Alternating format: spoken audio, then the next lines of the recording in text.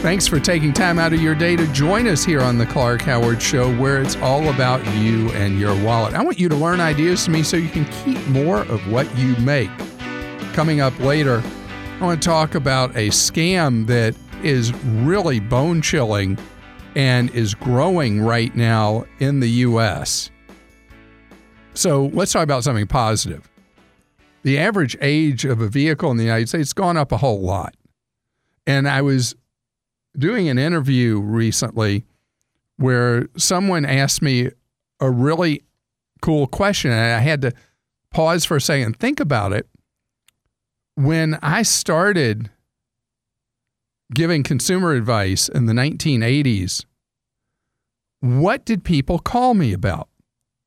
Do you know, far and away, overwhelmingly, were car problems? Either problems with getting a car repaired, problems with a car being unreliable, vehicle, and we didn't use the word vehicle then, it was all called car, whatever it was. I mean, that was by far the number one thing people would call in about. And today, problems with a car, its reliability, getting it repaired, anything like that, it's still a category we hear about. Still a category people call us about for our free off-the-air advice we offer as well. But it is a minor category versus being the dominant one. The reason is vehicles are so much more reliable than they used to be. I know this is hard to believe, but companies manufacturing electric vehicles say that the technology being used in electric vehicles means that those vehicles are potentially capable of staying on the road 1 million miles. 1 million. And it's not at all unusual that gas engine vehicles can stay on the road 250,000, and the outliers are on the road 400,000 miles. It's fantastic. Do you know that historically, when a gas engine vehicle would hit 100,000 miles, it was considered to be nearly worthless as a used vehicle sale? That's not true anymore because of the fact that it still has a lot of miles to run. But if you keep a vehicle on the road a good long while, getting spare parts for it has gotten much more difficult because of just the age. And people do all kinds of things. They'll go to these places where you can buy used auto parts, usually somehow tied into now computerized databases where you can go to a junkyard and buy parts. Or even the places where you go with your own tools and you take the parts off a junked vehicle. But something that is growing quite rapidly right now is using 3D printing technology to make a part. In fact, it's become so prominent that it's become controversial with classic cars. That classic cars, people want actual original manufacturer's parts. And they don't want something that was printed with a 3D printer. It doesn't matter how good those 3D printer parts are. It just is not what the classic car market's about. But if for you, you're just keeping affordable transportation on the road, know that there's a lot now being done with 3D printing parts. There are organizations that do that around the country, that you contact them for a part you need, and they 3D manufacture it and send it to you. There are people that are very enterprising that are using 3D printers on their own, but more likely, this is how you're doing it. You're doing it through one of these 3D printed parts people. So if you have a particular brand of vehicle that's older, you're looking for a type of part, and you're going online for it, do as part of your word searches 3D printed whatever, and you should be able to find an outlet that will do that for you for that hard-to-find part, and the prices are generally pretty affordable. If you want to avoid a lot of ads that will annoy you, use the search engine DuckDuckGo. Stephen, hey, it's great to have you here on the Clark Howard Show.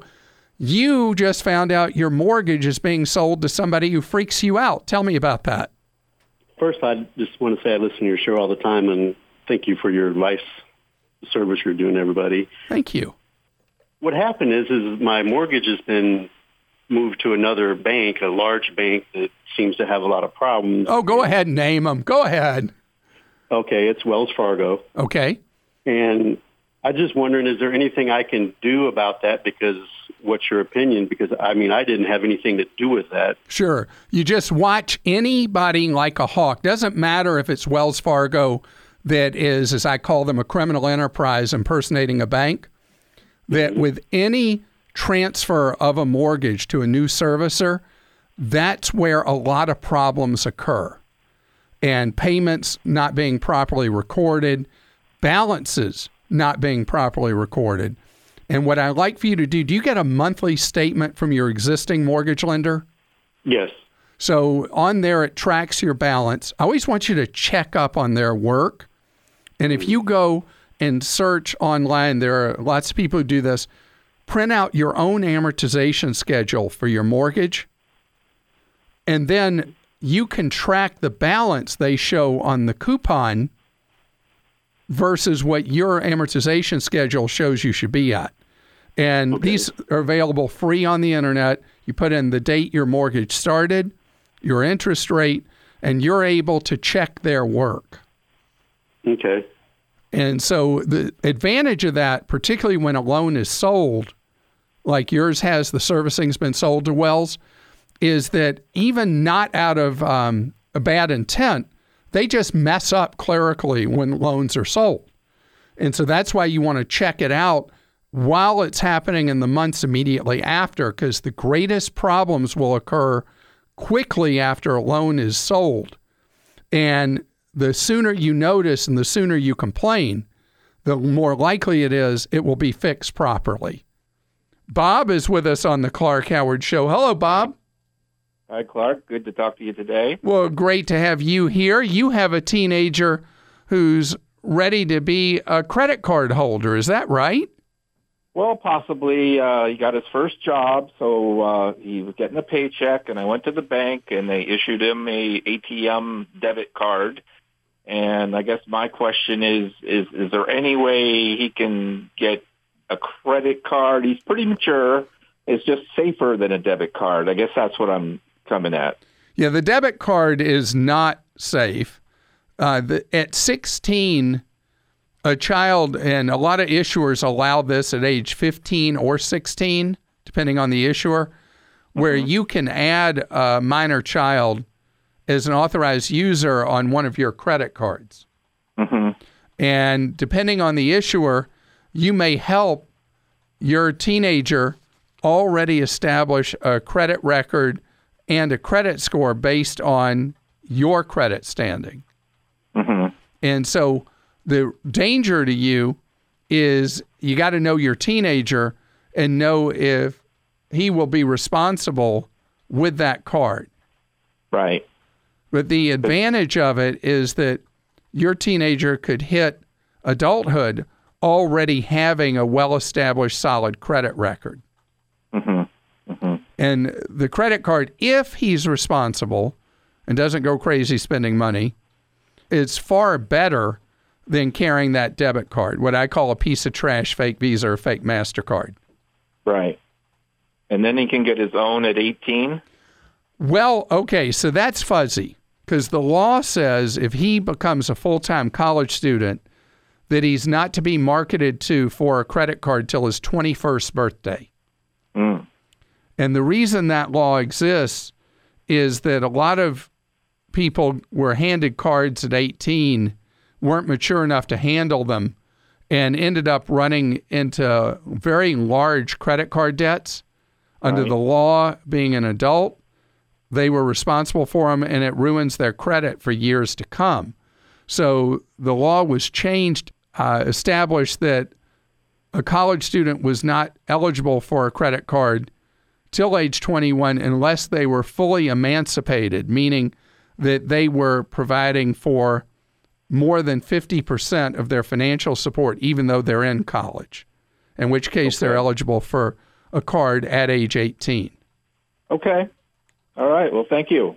Thank you. And how do you feel about your son? Do you think he'd be okay handling being an authorized user on one of your cards? I think he'd be okay, but then every month we'd have to tally up what are his expenses and what are my expenses, and then he has to reimburse me. It's just a little messy. Not that hard. You know, with online access to accounts, and they break them down by card number, so you should be able to tell which are his charges and what he owes you each month versus what's yours. He would get a separate credit card with a separate credit card number then. Depends on the issuer, but even when an issuer issues cards with same number, they usually know individual users based on information with that card being processed electronically. Okay. Just depends on the issuer itself. Okay. So whatever works best for you and your own family, though, is what you should do, Bob. Pam is with us here on the Clark Howard Show. Hello, Pam. How are you doing? Hi, Clark. I'm fine. How are you? Great, thank you. Pam, you are interested with all the data breaches and all the insecurities with everything going on with our personal stuff of a new way to protect your money. What are you thinking of? Well, I just wondered how safe and secure the different cell phone payment methods are, such as Apple Pay, and many stores now have a payment service in their app that you can use. And it seems convenient, but I'm just concerned about the security of it. So is best, I read a lot on this because I'm not smart enough to be able to tell you based on what's the behind the scenes, how these things work. But based on everything I've read, the Android Pay, Apple Pay, Samsung Pay are safer methods, less likely to be vulnerable than using a traditional credit or debit card at point of purchase.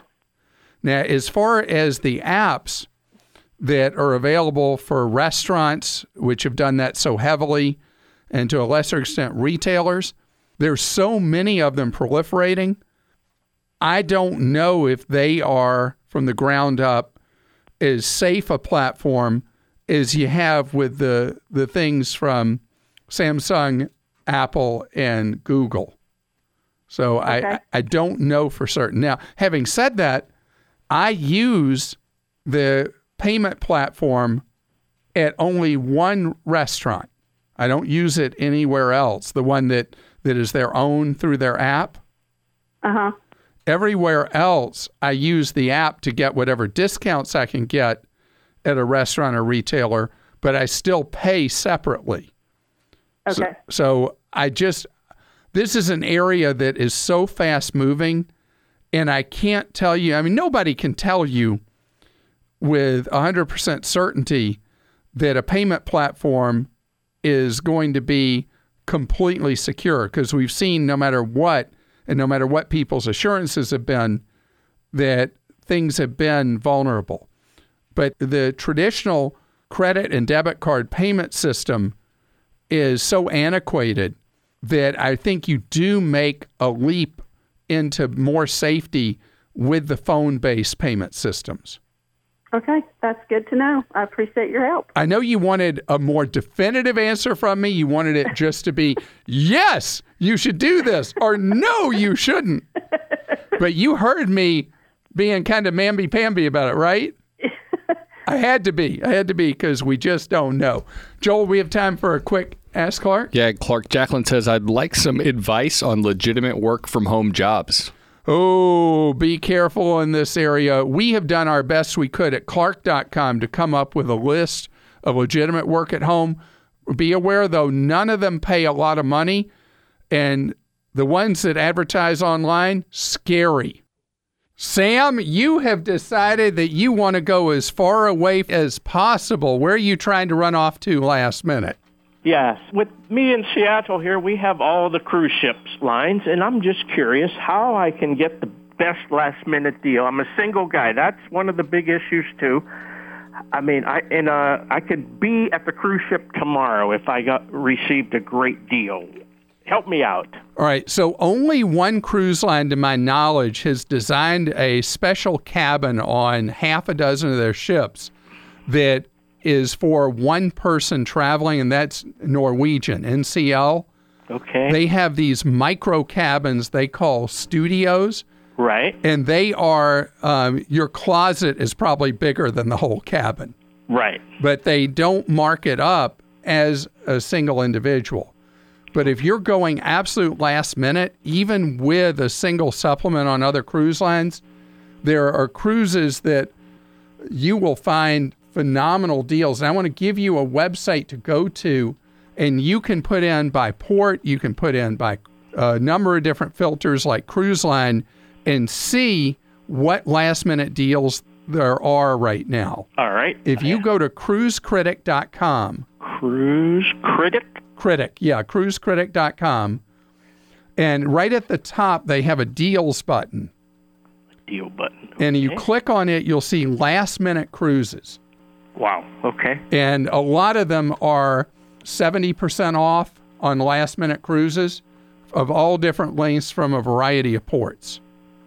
Okay, I will try that as soon as we hang up. And there's also a site I like called Cruise Compete, where you can put high-volume cruise-only agencies into competition for your business on a particular sailing on a ship. You see ones running soft with good deals, put it into competition and see what you can get. It's my pleasure to have you with us here on the Clark Howard Show, where it's all about you, that wallet of yours, your future. I want you to learn ideas from me so you can keep more of what you make. Our main website's clark.com, and we have clarkdeals.com for you to find bargains around the clock.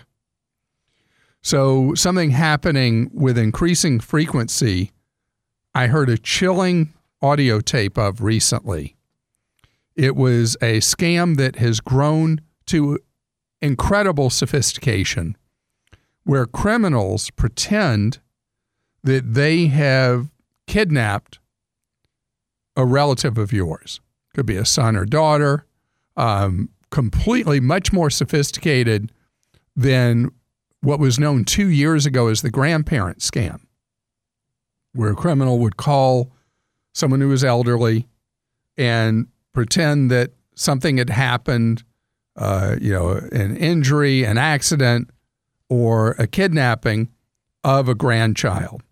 Well, now that's child's play compared to how sophisticated these scams are now, employing what people can find out on social media and other means, where they target people, generally the parents of a child or the brother or sister of an adult, and will say that they have kidnapped that individual, or they're in trouble, or they owe money for a drug buy or whatever. And they are doing this with full knowledge of the names of the family members, a lot of knowledge of the person who they're pretending has been kidnapped or is being held hostage or whatever. The caller ID, when they call you, is the caller ID of the person who supposedly has been kidnapped or being held hostage. In every case, you're told they are dead if you contact the police. And people out of love are immediately following the steps of the supposed kidnappers, the virtual kidnappers, and giving them money. It's upsetting enough to believe that someone you love is in danger of death. And the after effects, the loss of the money, how you feel emotionally when you're happy to have that individual back who was never kidnapped, but the emotional consequences and financial are serious. So remember, it seems credible because the criminals know so much about the family and the individual. And again, So much of that is because of social media. I want you to know that you want to stay calm and you want to call that individual who's supposedly been kidnapped, who almost always you'll find out immediately is available on their phone and nothing at all has happened. As far as not talking to the police, don't listen to that, and you call the police and get them involved. The chances that a loved one has actually been kidnapped is so unlikely, so rare.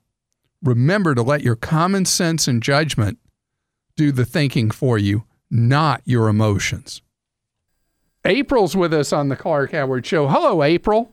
Hey, Clark, how are you? Great, thank you. I'm talking about all the ways we connect to the grid. You want to deconnect. I want to deconnect. Is there such a term as deconnect? Did I just make up a word? I don't know. I guess so. So we'll stick with that word. How are you deconnecting from life? So my husband and I, about 3 or 4 months ago, decided that we want to travel the country in a camper with our 2 small kids for about a year. And we decided that we kind of want to live a simpler life. We kind of want to, like you said, deconnect and travel. I think the proper word I should have used is disconnect, but we're going to stay with deconnect because this situation seems to fit my imaginary word. Yes. How old are your kids that you're going to travel with for a year? They're very young. They, at the moment, are 3 months and 3 years. Oh, my goodness. You are so much braver a person than I am. Well, my husband and I aren't really the homeschooling type, so we have to do this before kindergarten gets here. All right. So have you saved up enough money to be able to do this and just travel by camper? We have not saved up enough money, no. Oh. So about 2 years ago, my husband's stepfather unfortunately passed away. Oh, I'm sorry. And he did leave a sizable inheritance. And his mother graciously paid for our home. She also bought us a vehicle. And she also did some remodeling to our home. So in order to fund this trip, we would actually have to dip into our inheritance that is tied into our home.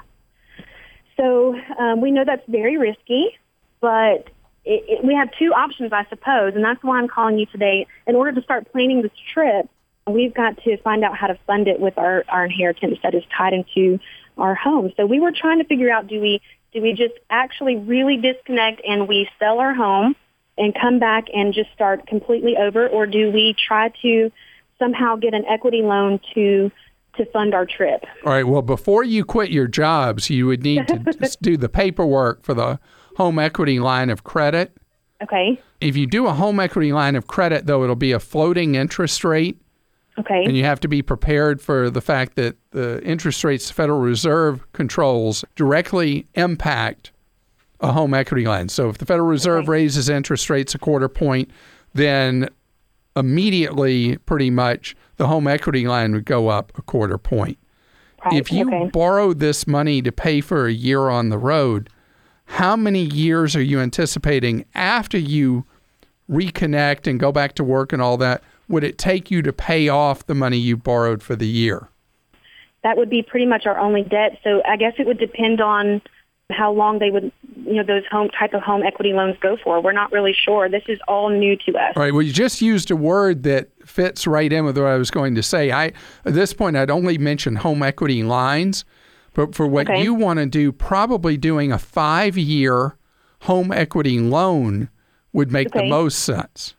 Okay. And with that, you have a fixed rate and you have 60 months to pay it off. Okay. Now, here's the crazy thing. You'd have to borrow a little bit more than you intend to use for a year because you'd have to start making payments almost immediately. Right. But when you return from the road, you'd have 4 more years to pay off that balance. Right. Okay. And that would be, because selling the home would only make sense if you're really thinking after a year, we're likely not going back to our old lives. Right. Our children are going to be in school. We know that we want them to be starting kindergarten. We definitely intend to come back and settle back down. Then I would keep the house you have, borrow the money you're going to need for that year, and hit the road with it. So many people dream of getting to do something like you're doing, but they don't get to do it for another 30 years. Right. And so you're turning this around, and you're going to do it now with your kids, and that takes a lot of guts. It's very scary. It's very scary. We've definitely made the decision that it's going to happen, but it is very scary, and there's so many other things to think about while planning something like this, but we're super excited. Well, I hope it is a wonderful experience for your whole crew, your whole family doing this. Arn is with us on the Clark Howard Show. Hello. Hi, Clark. Thanks for taking my call. It's my pleasure to have you here. So my wife currently works for a nonprofit, which offers her a 503B plan, and obviously the 403B. Very high. I'm sorry, 403, correct.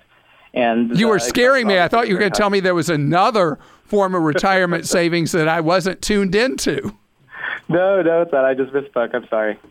So her 403B plan is a TIA plan? No, it's not. It's through another company, and they do charge some very high fees. And we found out, obviously, that she's not able to roll that over into a separate plan. However, she's not looking to leave the company, and so we'd like to know what our options are so that we could utilize our money a little bit better.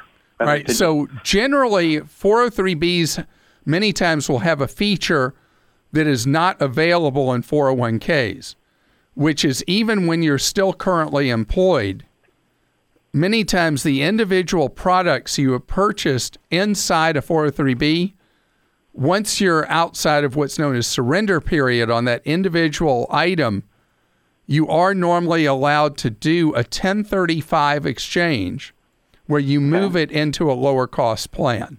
Now, the problem is that in most 403B plans, which are generally astronomically high cost, they also come with what's known as this thing called a surrender period, which is usually 7 to 10 years. And if you move the money before that surrender period is up, you are charged, even if you properly transfer it under the tax code under this 1035 thing, you're still subject to massive penalties from the insurance company that administers the 403B. So what I like for people to do who are saving money for retirement in a 403B is save only what you want to beyond $6,000 in a year in your own Roth IRA. Because the 403B plans have such massive expenses. It's not unusual for all the costs added in a 403B to be 40 times what the costs are per year for a low-cost plan. Okay. 40 times, which is, that means that even though your wife is a diligent saver for the future, she could end up in years, even that investments are doing well, having a negative return on her account because of the massive fees the insurance companies charge on these 403Bs. Okay. How much does she put in the 403B each year? Right now, she's putting in 10%. And what does that equate to in dollars approximately? That is about $6,500. So this is perfect. She could cut that back down to $1,000 a year and do the other dollars into the Roth IRA. Okay, and then just pick a good... and I've got a guide of the cheap companies, my favorite cheap companies. They're cheap not because they're bad, but because they're good, on my investment guide at clark.com. Okay, great. All right, well, best to you, and I'm glad that just talking about all the problems has people looking at what a ripoff almost all 403B plans are. Yeah, and then I had one more question regarding the 1035 exchange. Is that an exchange that we can do outside of the current 403 fund, or is that an exchange we'd have to do within that So what you can do, you can take the money generally, and I'm giving you general advice because the rules are so technical on these, but you're allowed tax-free to move it from this provider, whoever is the provider who's charging the massive fees inside the 403B, to another provider that would be a low-cost one.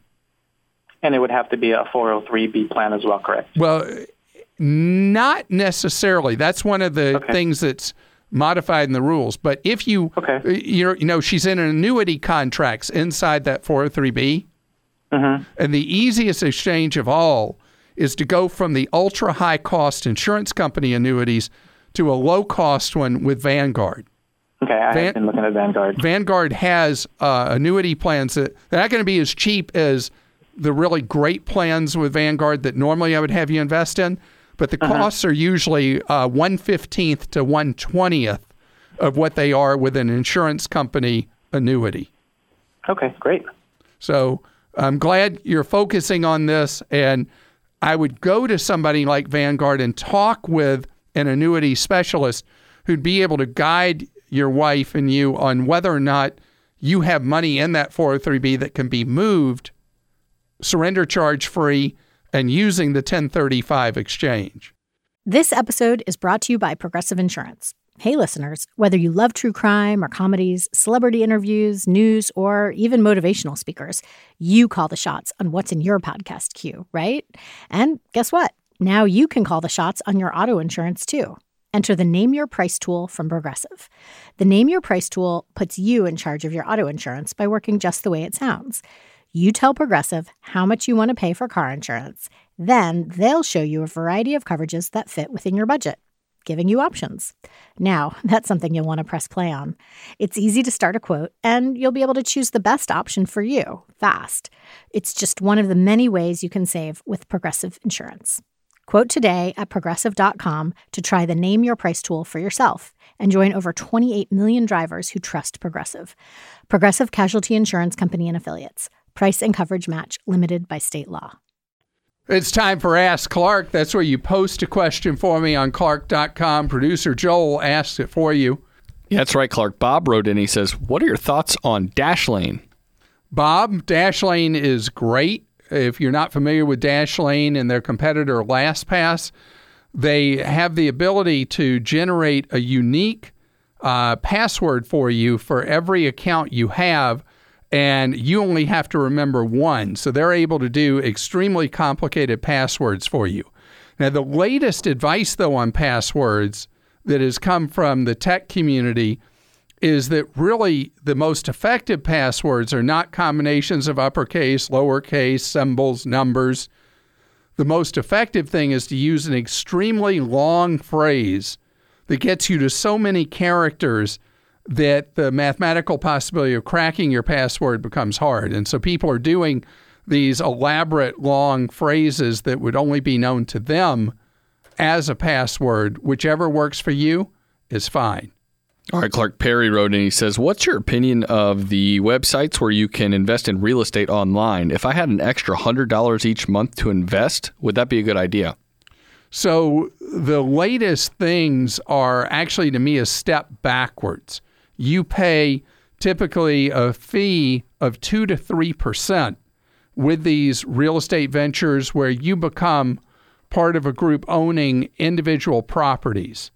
And when you're looking to invest periodically, instead of paying 2 to 3% to be in the game, I would rather you look at something simple like was known as a REIT index fund. I know that just sounded like a lot. Real Estate Investment Trust Index Fund.